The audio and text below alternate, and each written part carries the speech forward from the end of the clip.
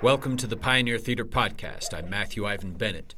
Our season opener is Cagney, with book by Peter Colley and music and lyrics by Robert Creighton and Christopher McGovern.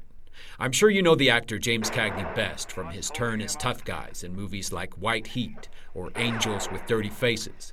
But the musical we're about to open follows Cagney from his very first job as a female impersonator, through his vaudeville years, his tours with the USO, and his testimony before the Anti-Communist Dees Committee. The show Cagney had successful runs off-Broadway and in Los Angeles. It now comes to Pioneer before its Broadway debut. It's a show that requires no context to be entertained by, but the context is fascinating nonetheless. To explore that context, I sat down with Dr. Andrew Nelson. He's the new chair for the Department of Film and Media Arts at the University of Utah. He's a leading authority on the Western genre and has published articles on everything from silent cinema to slasher films. He joins us today to talk about the Golden Age icon, James Cagney. Okay, I'm here with Andrew Nelson, the new chair from the Department of Film and Media Studies. Thank you for doing this. Happy to be here. So, before we talk about James Cagney, could you give us some context for the Golden Age of Hollywood? His first movie was like 90 years ago at this point. So what was Hollywood and movie making like when he came along?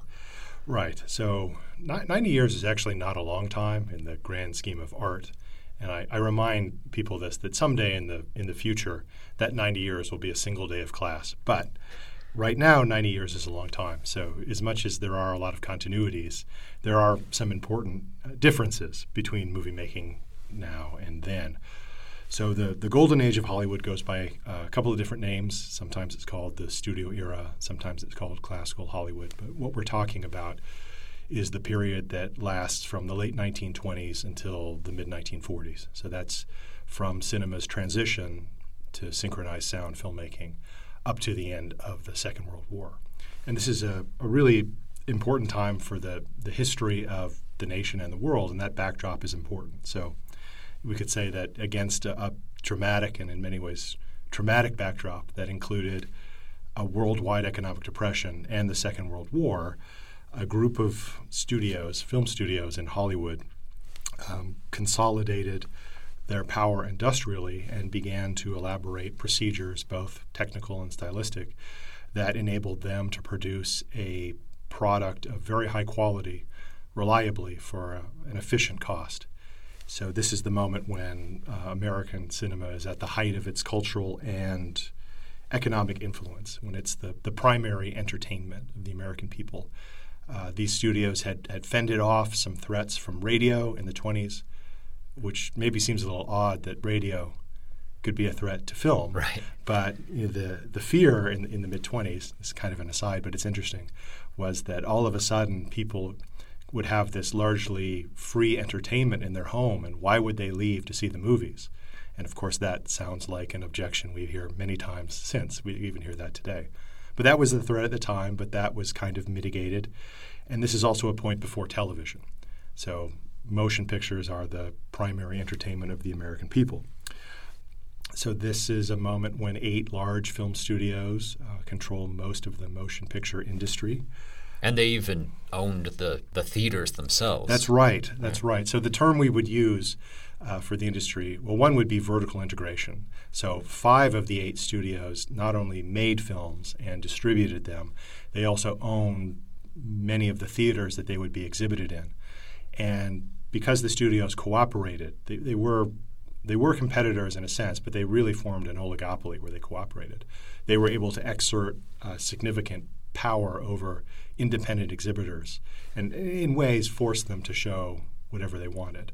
So that kind of control is something that eventually goes away. But that's the economic system in play. But it's also a moment that we remember as a very glamorous one.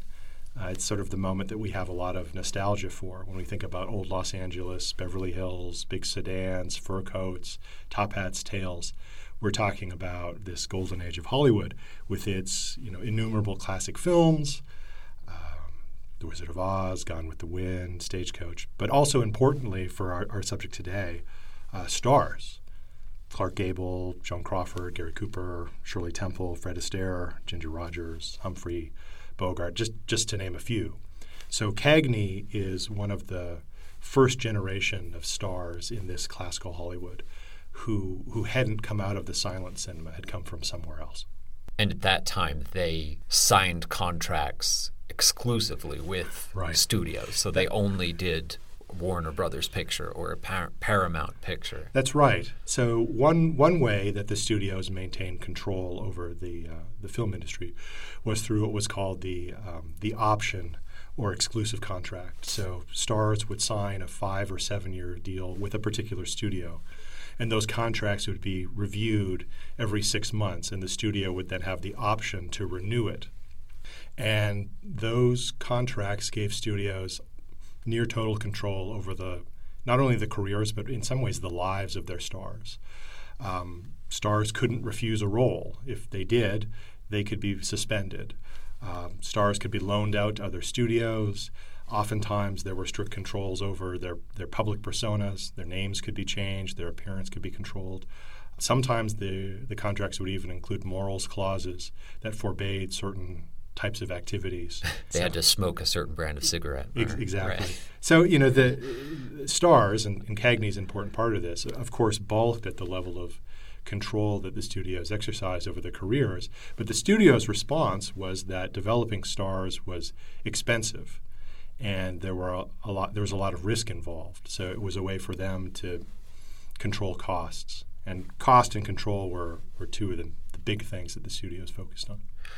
So what do you think explains the star power of James Cagney specifically?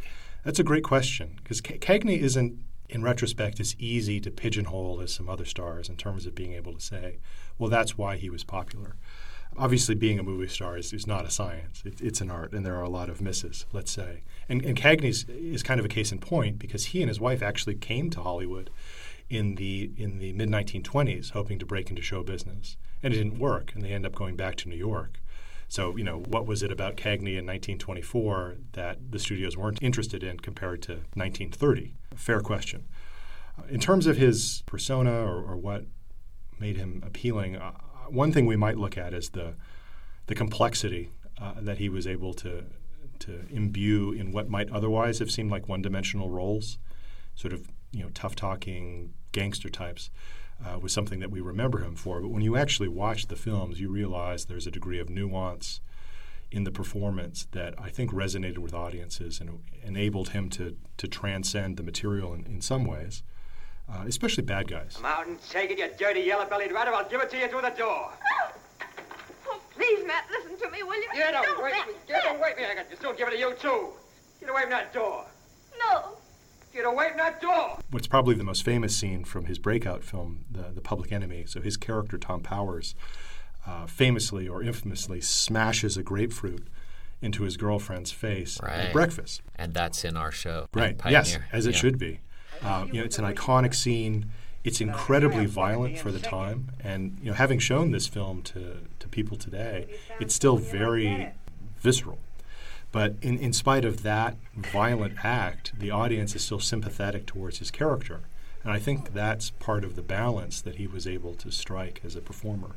I mean, there's other things we might point to as well, that there was a certain sense that he was authentic, that he drew upon his own upbringing, which was very difficult, and he was able to bring those experiences into his roles, that what we saw on screen was somehow a reflection of who he was, which was really important for Hollywood at that time. And then there's also the fact, and this is where it gets a little tricky, that there were these moments where he was able to play different types of roles that showcased his talents, like his singing and dancing, while still being able to transition back to being a tough guy. And so that is maybe a challenge when it comes to reconciling those two different aspects of his persona. And with singing and dancing, you're probably referring to Yankee Doodle Dandy, sure, where he plays George Cohen, right? That's certainly the most famous, but he did make other musicals, some other very good musicals, some that we've forgotten, but some that are very good. Footlight Parade, Busby Berkeley movie from the 1930s, I think is a great early example of that. And he's coming out of vaudeville, where singing and dancing were actually what he was doing. I mean, he paid the bills by running various dance studios at different points in his life. But that, I suppose, were it not for Yankee Doodle Dandy, would we remember him as that? Would we have a Broadway musical performance of his life? I don't know. This may be unanswerable, but who do you think is James Cagney today? Yeah. Huh. Great question. In 2019. Yeah. We obviously make jokes about performers being the triple threat. And the truth is that a lot of performers are triple threats in that way, but the landscape of media has changed such that there just isn't a lot of opportunities for movie stars to sing and dance anymore, even though they can. So maybe someone like Hugh Jackman in a way, right? So he can of course be Wolverine, but then he can also be the Greatest Showman. Exactly. So that might be one thing, one equivalent case. Somebody else I might throw out, and this is maybe from left field, would be Sylvester Stallone. And I say that not because Stallone is known for his singing and dancing, but because Stallone's early roles, so if you watch the first Rocky film or the first Rambo film, First Blood, are actually quite serious, quite complex, and quite good movies in some ways. And Stallone himself is actually a very good filmmaker, a writer and director. He's a talented guy. But from those films, he was typecast as a certain type of role, and that was perhaps limiting in his career. So I think there's a kind of parallel to Cagney in that respect. I like those answers. In our production of Cagney at Pioneer, there's this antagonism all throughout the script between Cagney and Jack Warner of Warner Brothers. Can you shed some light on that from a film history perspective? Sure. So one question that I'm often asked when we talk about the golden age of Hollywood is, viewers point to this cavalcade of hits. You can pick almost any year in that nearly 2-decade span and come up with 10 or 12 or 20 just classic films. And it's harder to do that today, to look at a recent year and say these 10 films are destined to become classics. So the question, why don't they make them like they used to is often asked. And partly they're making fewer films. Well, that is absolutely right. They're making a lot fewer films today. And another way of answering the question is that the way they made those films is now illegal. Oh. So one of the factors that brings an end to the golden age of Hollywood is a series of legal rulings that are against the major Hollywood studios, that they can't produce, distribute, and then exhibit their own films, that's actually a violation of the Sherman Antitrust Act. The Sherman Antitrust. That's right.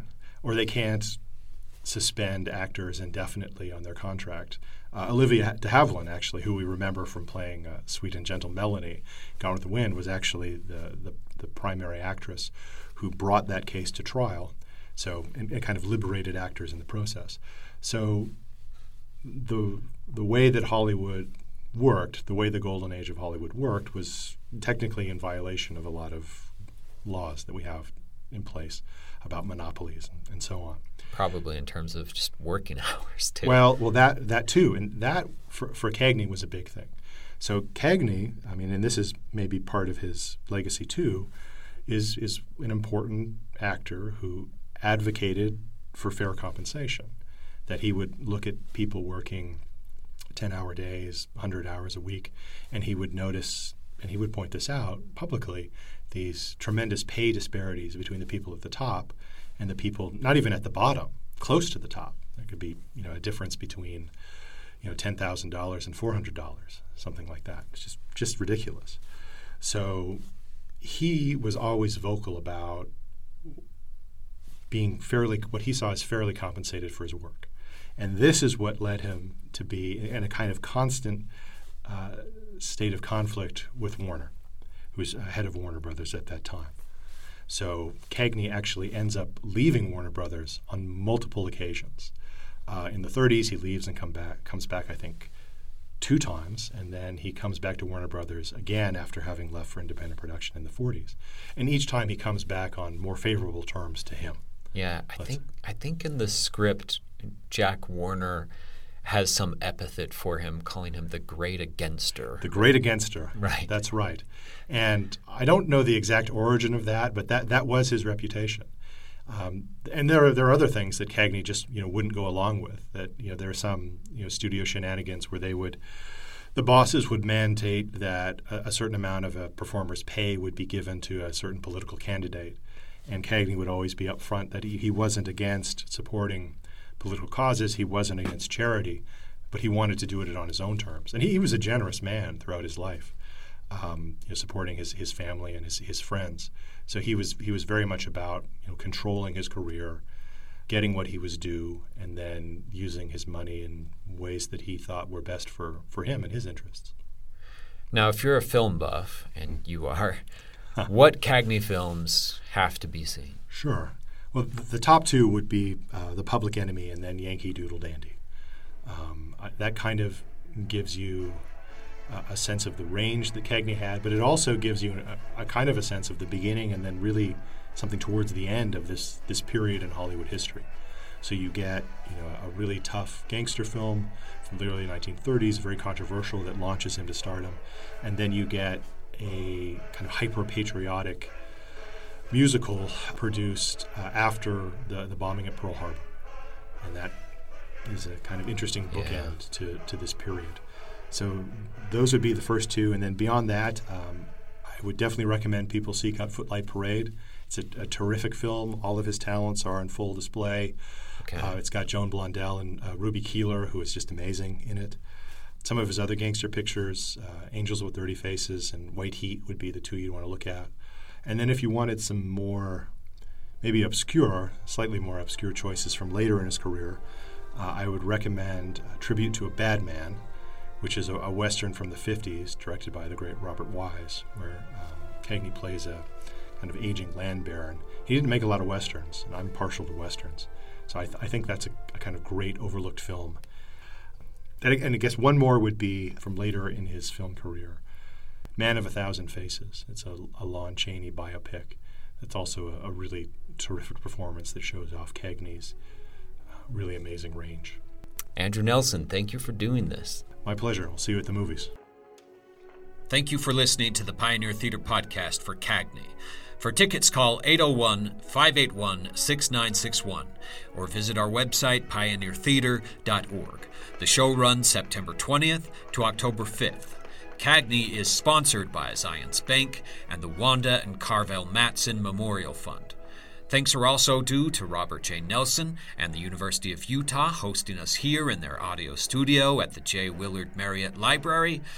Please subscribe to the Pioneer Theater Podcast on Apple, or find episodes on Buzzsprout, or of course on our website, pioneertheater.org.